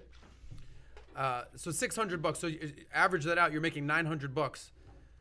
Extrapolate that. 2/3 of people were getting paid more to stay home than they were when they were actually working. So that's the big argument right there. I think both sides are saying, look, we're going to give you money. You're going to get stimulus checks. You're going to receive unemployment. We're going to extend unemployment for another few months beyond what your state was giving you. The debate is, should people get paid more to stay home? So that's a debate of $600 versus $200. Here's where I'm at with that. First of all, you know, a couple things you have to keep in mind is the following. There are a lot of people that are abusing their benefits and they're not even working, and they can be working. That's number one. Number two is, okay, coronavirus. We already know at this point who it hurts the most, what age bracket it hurts the most. I've had a couple hundred people in our company that have had coronavirus. A couple of them are players. One of them is our number one guy, you know, that went through it. And, you know, so I'll get on the phone with them every single day just to kind of get a feel what they're going through, okay, when they have coronavirus. Cough, you lose your voice, you can barely breathe. A couple of them have gone to the hospital. One of them is on ICU right now, and he's going through it, and his business, he's going to lose everything. His wife put up a GoFundMe. This is a guy that runs a tax business for himself. He's not in a good situation. I left him a message the other day. So coronavirus is real. There's no question about it. That's not real. Now, they've been doing testing with the vaccines. You're saying 80% of people that are taking it, they're getting severe, what do you call it, side effects and reactions to it. And, you know, even the lady, I think from MSNBC, was grilling Bill Gates and said, look, I don't know if you saw this one here where the lady is grilling Bill Gates about, have you seen this one? Mm-hmm. Where she's like, hey, you know, 80% are having reactions to, what do you have to say about that? And you have to watch Bill Gates' answer to that for 10 seconds. He doesn't know what to say. Have you seen this? See if you can pull it up. Bill Gates interviews say 80% reaction. Type in Bill Gates 80% reaction interview to vaccines. Yeah, and there's a part. Do YouTube right there. Go to YouTube videos. You should search that on YouTube instead of doing it here. Okay, Kai. So going back to that part with Kai is gonna figure this out eventually. So hey, make it a little bit bigger, but that's the one right there. Okay, make it bigger. How many minutes is it? How many minutes is it? How many? Fast forward to see when they're talking. Can we turn that up, Kai? I'm controlling that. That's why we're working on so many first-generation vaccines. How do we know if these vaccines are working? And you'd like it to be very safe in all the populations. Go a little bit faster. For no side effects. And then you'd like it to avoid the individual who gets the vaccine getting sick. Where are we in terms of a rapid diagnostic test? You've talked about this a lot. It would be a test that is like an in-home The pregnancy one test. question you have to see is when she asked the reaction. In the next 2 to 4 months, some of those tests will get approved. Now, they won't be as accurate as the PCR, which is a molecular test. And so over the next few months, we have to up PCR capacity. We have to get results back in 24 hours. We need both. CBS. And the delayed times that we have today are completely unacceptable. It's making much worthless. The president said just this weekend that the U.S. has the lowest mortality rate in the world. Okay, so it's anyway. So there's a part you got to watch this here, where she asked the question saying 80% of people are having reactions. You know, what do you have to say to that? He doesn't have an answer for it. He's frozen. He's frozen. So the point is, there is not a solution with the vaccine that we trust right now. There's a bunch of people that are right now, you know, in testing. So there's so much uncertainty. So let's just say this goes for 12 more months. Say this goes for 12 more months. This has only been going on for 4 months, by the way. March. So you got April, May, just say March, April, May, June, July. 5 months, let's just say. Go 12 more months at this pace. If we have 55 million people unemployed right now, if we have 83% that haven't paid their rent right now, go 12 more months. What's it look like 12 more months from now? How much money do we have to print 12 more months from now? Actually go 12 more months from now.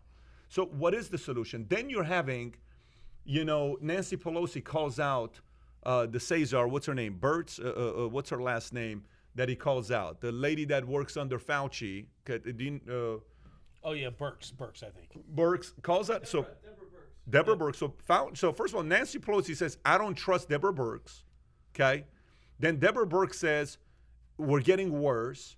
Then Trump says, she's full of it. Then Fauci defends Deborah Burks. So watch this here. Pelosi doesn't trust Burks. Burks undermines Trump. Trump calls out her. Fauci defends her. Who is on whose page? No one's on the same page with anybody. And they're just, Bubba, they're just kind of going with it. Yeah, you know, let's just kind of do it again and again. If this goes 12 more months, you can't keep giving people money.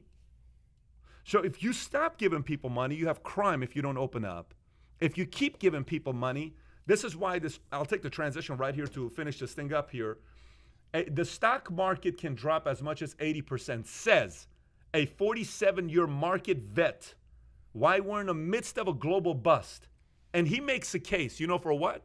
He makes a case to say why gold, it's $10,000, why gold could go to $10,000, by the way, okay?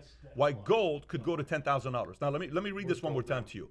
If you want to go to this article here, okay, what were you saying? To do what? Well, I was going to show you here exactly why gold, if you bring it up, okay, if you look here on the right-hand side, look at what inflation has done since we went off of the gold standard. Gold in 1913, $29 an ounce. All right, now $32,200 is what it should be compared to the American dollar. $32,200. The ratio is 86.73 to 1. We keep printing paper. Like we are living in a straw house right now, a house of cards. Can't do that. Like, period. You cannot do that. So this stimulus problem is when I see things like this right now, when a guy says the stock market can drop as much as 80%. You know what's 80% stock market drop? So they're sitting there and they're saying, well, you know, 12 more, you know, we're getting to it. We're getting to it. We're getting to it. I almost think behind closed doors they're sitting there saying, keep saying we're getting it, but I know it's 12 months. Keep saying. So if we go at this pace, the real question becomes this. Say we go at this pace for 12 more months. If 83% cannot pay it right now, how bad can things be in the next 12 months? How bad can it get, Adam? What do you think? Use your imagination. Josh, use your imagination. Very, very bad. What's very, very bad? What's very, very bad? I'm glad that we're going for gun safety training this coming up week. Did you ever think you would go to get a license that? Never in my life. Never in your life, yeah, I'm right? not a gun guy. But now all of a sudden I'm going to get gun safety training. But are you being sarcastic or are you I'm being not, serious? actually not. I mean, I got a sarcastic tone, but it's actually... Tell me... If things get that bad in the next year. But I don't think they're going to get that bad because I think they're going to keep printing money. But that's even worse. That's worse. So okay. That's not worse for today. That's worse for future generations. Bro, you don't like. Listen, that time is coming no matter what. Future is coming no matter what. It's not like future generation. Future is 4 years. In 4 years, you're 44. I'm 45. Yeah. No. This is coming, and you can't keep interest rates at zero and keep printing money and do quantitative easing and give checks away to people. You cannot do that. If you continue doing this, it's basic economics. The value of the dollar drops tremendously. Gold goes up, yet you don't want to go to gold standard. People stop trusting the currency. Currently today, the U.S. currency is backed on a promise. What's the promise? Don't worry about it. I got you. Mm-hmm. What do you mean I got you? I got you, bro. Don't worry about it. I'll pay you back. Have you ever done business with somebody and you say, I got you, bro. Don't worry about it. Here's 10 grand. I'll give it to you back. That doesn't work that way. Social Security. That's where it's going right now. So who's going to take the biggest hit? You got the boomers are going to take a hit because all they're going to do is increase retirement age. So if people are watching right now, they're boomers and they're saying, well, let me vote for the guys that give me more social programs. Really? You keep voting that way. Watch your Social Security benefits go to 75 years old. 401ks. Watch your Social Security go 75 years old. Watch what happens to your 401k. Watch what happens to all that other stuff. No, there's a different formula. Like now they're talking about schools. Thank God my kids go to a private school. I'm getting an email from school saying, hey, are you guys open to the idea of opening the school? Yes. What is your biggest concern? Teachers that are above 55 are my concerns. Are you okay if they don't come? Yes. I understand. If I have an keep the old people at home. Stay let home. the young people go out. And it's not even the old people. It's the old people that worry about it. There's old people that are not worried about it. There's old people that worry about it. And what do I mean by worry about it? You know, if you're an older person that is concerned about what could potentially happen to your health, okay, yes, I totally get it because you have asthma, you have totally get it. I respect it. I'm not trying to force you to do anything, but I'm trying to find a market for it, okay? So market for it is what? Let's go find maybe some younger teachers to support us for right now. But kids need to go back to school, and kids are like sitting there. These guys are taking a hit themselves as well. There's so many different consequences. All they're looking at is the following. Here's kind of what it's like. It's kind of like, you know how I'm going to go work out at the gym, and what are you going to do? I'm going to build my biceps. Yet you got legs like this, okay? If you pay attention only to one thing, 7 things take a hit. Yeah. You have to look at the whole picture. They're not looking at the whole picture. Keep giving money away. You don't think 4 years from now we're going to take a hit? So Catastrophic what could happen here. Ben Shapiro actually read a poll on his show the other day that says that if you're a teenager, like if you're 19 years old or younger, you are 20 times more likely to die of the seasonal flu than you are of COVID-19, okay? To your point, I think that one of the big things is when you force people or when you shut down schools, what do you force people to do? People that could ordinarily work and help the economy thrive are forced to stay home and take care of their children, okay? So you cripple the economy one way or the other. I mean, you're screwing it up. And then the other day, Fauci's being asked by Jim Jordan. And Jim Jordan says, so you're telling people to not go to school? Yes. Okay, is it fair to, because large crowds are not good. Then Jim Jordan says, so are you also saying that it's not good to protest? He says, I didn't say that. Don't put words in my mouth. Protesting is large crowds. Yeah. Have you seen this clip or no? Yep. Have you seen it or no? Is it a clip of Jim Jordan getting mad and angry? Then yeah, I've seen that. No, clip. no. That's every clip that he's ever done. It's not. By the way, I love the fact that Tucker Carlson called him out. So I'm not somebody that's Tucker Carlson has him on his show, and Tucker Carlson says, so what do you think about the big tech? It's terrible what they're doing, all this other stuff. How bad is it? Very bad. Oh, no. Well, then, Jim, if that's the case, why'd you take money from Google? Why is Google your second biggest contributor to your campaign? Well, I raised $3 million last quarter, and I take money from a lot of different people. And if they want to pay me money, so then Jim Jordan got nervous. I'm not somebody that's just sitting on one side. All I'm telling you is, if you're saying kids shouldn't go to school, it's not good. If you're saying large crowds in churches is not good, then why the hell can't you say protesting isn't good? Totally agree. Hypocrisy. Of course. What are you doing? That's dividing America. This is the problem with what's going on right now with some of these guys. They're playing politics with people's lives. So one of the things I like doing is playing PBD for president. So rather than complaining, what are your solutions? I'm not saying that we're complaining, but there's a lot of back and forth going on. What do we do? What do we do? PBD's president. We get the orange monkey out of there. What does PBD do for first and foremost? You open up the economy. What are we doing? First of all, what am I doing today? It's not about President Donald Trump. What are we doing today? The first thing I would be doing today is I would be finding a replacement for Fauci. Fauci's got too much say right now. He's fired, number one. And then I'm bringing somebody that's got, that they're going to be a couple people that are going to debate on their arguments and let us kind of see what's going on. This same doctor, the lady that came out, Stella Emanuel, I believe, that came out and said what she said, and her video went viral, and it was taken down, and all these other videos were taken out. Even their website was scrubbed and it was taken out. You were sharing with us earlier here today. She said something in an interview. She says, I got a question for Anthony Fauci. When's the last time you saw a patient? Because I see patients every day. And when's the last time you saw a patient? And I said, I got a second question for Dr. Anthony Fauci. I'd like to see him come and do a blood test. Because how is it that he's so old and he's not getting sick? Maybe you are taking hydroxychloroquine and none of us know about it. We should do a blood test on you. Ooh. Silence. Silence. What? I mean, listen. I have a hard time with the games that's being played. So number one is you're getting Fauci out of there, is what you're saying. It's too long. We need another person. You didn't fix it. Listen, your recommendation's not working. Every recommendation the president took of yours, it's not working. He said masks don't work. He took it. Trump closed down China. Okay? They said, no, you don't need to yet. He did it. Then he comes back and he says hydroxychloroquine. No. Then he comes back and says, okay, now wear masks. Then he goes to a game and he's not even wearing a mask. And he's talking to people saying, what you guys didn't know is I took a COVID-19 test yesterday. Hypocrisy. The two people next to you didn't take the test yesterday. They could give it to you. You're 70-some years old. You're at risk. How much hypocrisy does there need to be with this person here? He needs to get fired and just find another person. It's okay. You did your job. It's time. When a person is in charge, for 40 years he's been the director. 30-something years he's been the director. It's time for somebody else. We don't like presidents to be there for more than how long? 8 years. Why? Because they get old and stale. They get not old and stale. It has nothing to do with age. Why not 8 years? They become corrupt. Because this is, when they told George Washington to go for a third term, what did he say? I am not a king. Yeah, of course. Okay, you've heard this before. How come we're not treating that with these other things? Why can't we have term limits? I believe when Fauci first got in, I think he did good for the first 8 to 10 years. Afterwards, politics gets to your head, power gets to your head. You already are way too disconnected from the reality. Bring the next person that's a person that was seeing patients. So how much say does Deborah Birx have compared to Fauci? When's the last time Birx or Fauci sat down with a patient where they're seeing what's going on? Why don't you bring somebody that's currently sitting down with patients? Okay. Bring somebody that's sitting there right now. But is Fauci still the one calling the shots? Genuine question. Is no, he the one still calling the shots? Is Trump calling the shots? Are you Who's kidding? calling the Of shots? course he's calling the shots. Because Fauci is still? Of course Fauci's calling the shots. Because the situation is a very technical situation for Trump. Here's why. Because who's the doctor here? Fauci. Yeah. Who's not the doctor? Trump. Okay. So it's Dr. Fauci. It's not Dr. Trump. It's President Trump, but it's Dr. Fauci, right? Of course. In this situation, what's more powerful, president or doctor? Got to be doctor. That's the point. Right. So the people are saying, well, you're not a doctor. He is. You're right.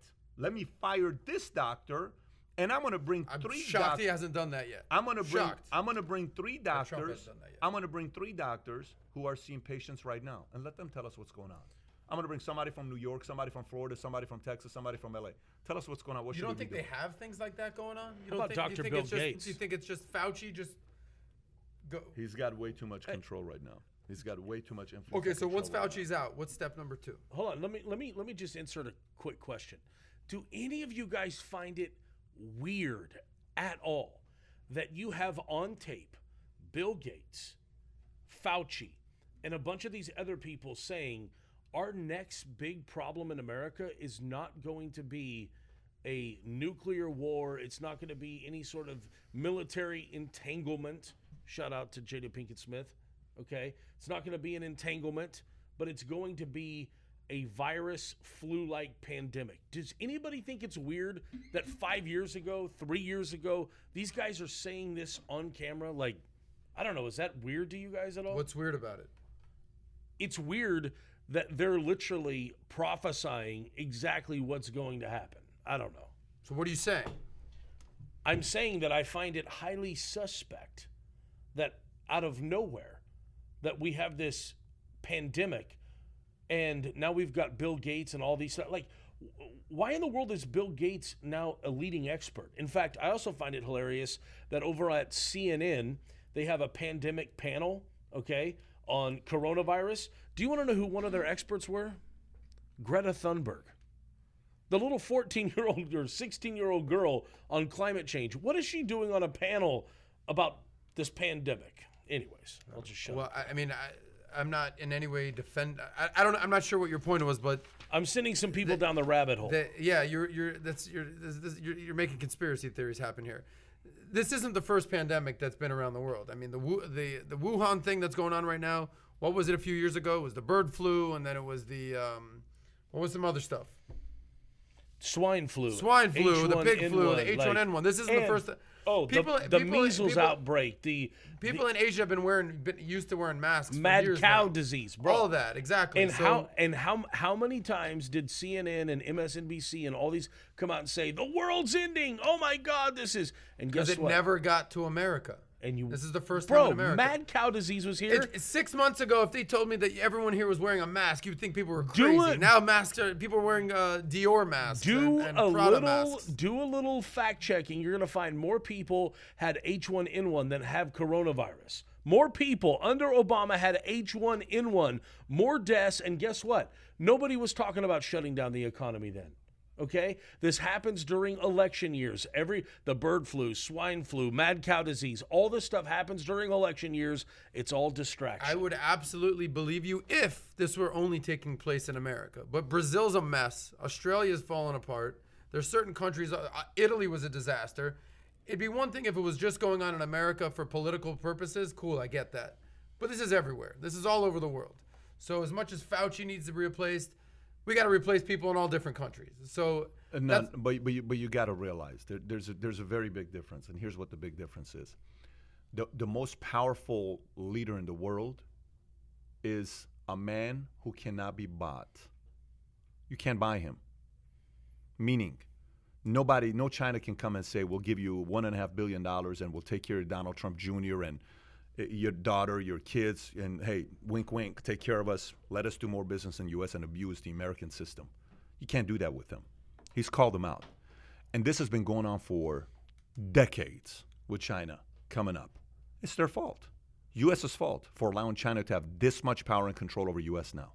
And the first guy that stops them because they can't break a deal with him is who? This guy. So China will do whatever he can to get rid of him. Because the only thing that's getting in the way of Made in China 2025 vision becoming a reality, which is what? Being the largest empire, the most powerful empire in the world, is one man. There's only one man in the way of China. Let me put it to you this way, bro. In the mob, if there's a guy that's got a scheme that is making money and it's getting in your way and it's in your territory, and you've been able to get that money for a while and somebody else comes and takes that away from you, guess what you have to do with that guy? You have to eliminate him. Now, in that world, it's very simple. You just tell somebody to go take them out, right? Today, you can't do that because a guy that's preventing you from getting that business is a president. It's very problematic on what's taking place with these guys. Extremely problematic with what's taking place with these guys. Look, again, I'll say this again and again and again. Russia was a country that said, U.S., we hate you, okay? And we're coming after you. Don't screw with us or else. Mm-hmm. China says, no, we don't have a problem with U.S. We're okay with U.S., but uses every single proxy strategy to undermine U.S. Passive aggressive. If you are seeing them as an ally, you are naive. Now, let's finish it off on a good note. Here's the finishing it off on a good note. I open it up by saying, they said the number one quality that helps an executive move up. If you remember at the beginning of the whole podcast, we said, what is the number one quality that makes an executive move up? Here's what it said. It said you have to assume that to become an executive of a Fortune 100 company or somebody that builds a company, an empire, thousands of people, you're hardworking. You have to be. You take care of your people. If you don't, they're going to leave you. You have relationship, customer service. No matter what, you have to have that. You have to have some values and principles or else people won't stick with you. But there's one quality above all that helps a company go to the next level, specifically with an executive. Guess what that one quality is? Guess what that one quality is, Mr. Adam Sosnick, which has to do with everything we just did the last hour and 50 minutes. What do you think that one quality is? If you're watching this out there, Valuetainers, if you're watching this podcast right now, there's a few hundred of you right now with us, 384 of you. What do you think is the number one quality that's going to help you move up as an executive? And only 3 out of 10 executives have this. Only 3 out of 10 executives have this. What do you think it is, if you had to guess? Kai, what do you think it is? Have I already told you or no? What do you think it is, Sam? I'm going to guess. Go ahead. I think it's the ability to hear both sides, an ability to reason, and the ability to talk it out under your differences, whatever that word is. You're pretty close to it. What do you? It is part of that, but it's not processing issues. What do you think it is? But it's a different word. It's an S word. It's an S word. To be a synergist. Not a synergist. What do you think it is, Sam? Luis, what do you think it is? Josh, what do you think it is? What you got, Josh? Stick-to-itiveness. Okay, stick-to-itiveness. I was just coming up with an S word. Bunch of people are saying. Someone said balls. Someone said people skills, boldness, decision-making, problem-solving, empathy, opinionated, not given a leadership, communication, all these things, right? You know what they said it was? Strategic thinking. which is sitting around and coming up with strategies to take the company to the next level. It's my favorite thing to do. So when you sit there and you think about this, the number one quality, if you're willing to work your ass off, because like you saw what Ted Turner said. Ted Turner said, for 20 years, my office was a penthouse in a building while CNN was below me, and I worked every single day, 24/7, and I went and slept in my house upstairs. That's this guy, right? Bill Gates, for 20 years, I never took a vacation, okay? You know, you hear Elon Musk, there is no way you build an empire without being a workaholic, right? But the one thing they all had in common was strategic thinking. So when you're talking about the guy that's at the top right now, or you're talking about election year right now, you have to understand that Democrats have a strategy, and it's not Joe Biden. You're not going to beat Joe Biden. It's about making the audience hate the other guy so much because you have a terrible candidate. You have that bad of a candidate. If you had Pete Buttigieg, he's marketable. I'm telling you, I could market him. If you have some other people, you can market. You cannot market the candidate they chose. If you have Michelle Obama, you absolutely have a marketable product. You do not have a marketable product right now. You have to diminish the opponent. So, yeah, if somebody's watching this right now, you're thinking to yourself, man, I want to have some long-term growth in my business and my life. Dude, do whatever you can to become more strategic. And most people say, well, how do I become better at that? We got 3 minutes, and I'll wrap it up with this. Here's one thing I can tell you. Long time ago, I told myself, I will not do anything that has to do with negotiation, business, or strategy without having one of my employees or executives watch me handle that situation. So if there was a confrontation, if there was a challenge, if there was an issue, if there was a money we had to raise, a person we had to fire, something we had to do, I always had a couple of my people sitting next to me. Why? Because it's a part of duplication, right? Like you hear Maral, when she does negotiation, if she's on the call, I trust it because I know who trained her. If I see Alexis handling an issue, I trust it. Why? Because Alexis was trained and she knows how to do certain things. If I watch Mario handle certain things, I trust it because I've seen how Mario went from where he was at to where he is. If I watch different guys on our team handling it, I've seen how they. This is why right now after this call, we have 2 minutes to get on a call. We call it a Dream Team call with 12 of us. We do it every Tuesday at 10 o'clock in the morning, and we've been doing that for 5.5 years.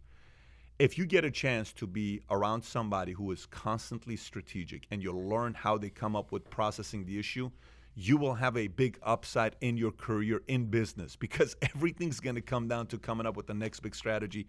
And it's happening right now in politics. Politics is 100% strategy, nothing more, nothing less. That's what's taking place. So final thoughts, if you're listening to this, if you're going to go invest in any books, go buy in any books, courses, anything you can that's going to help you become more strategic.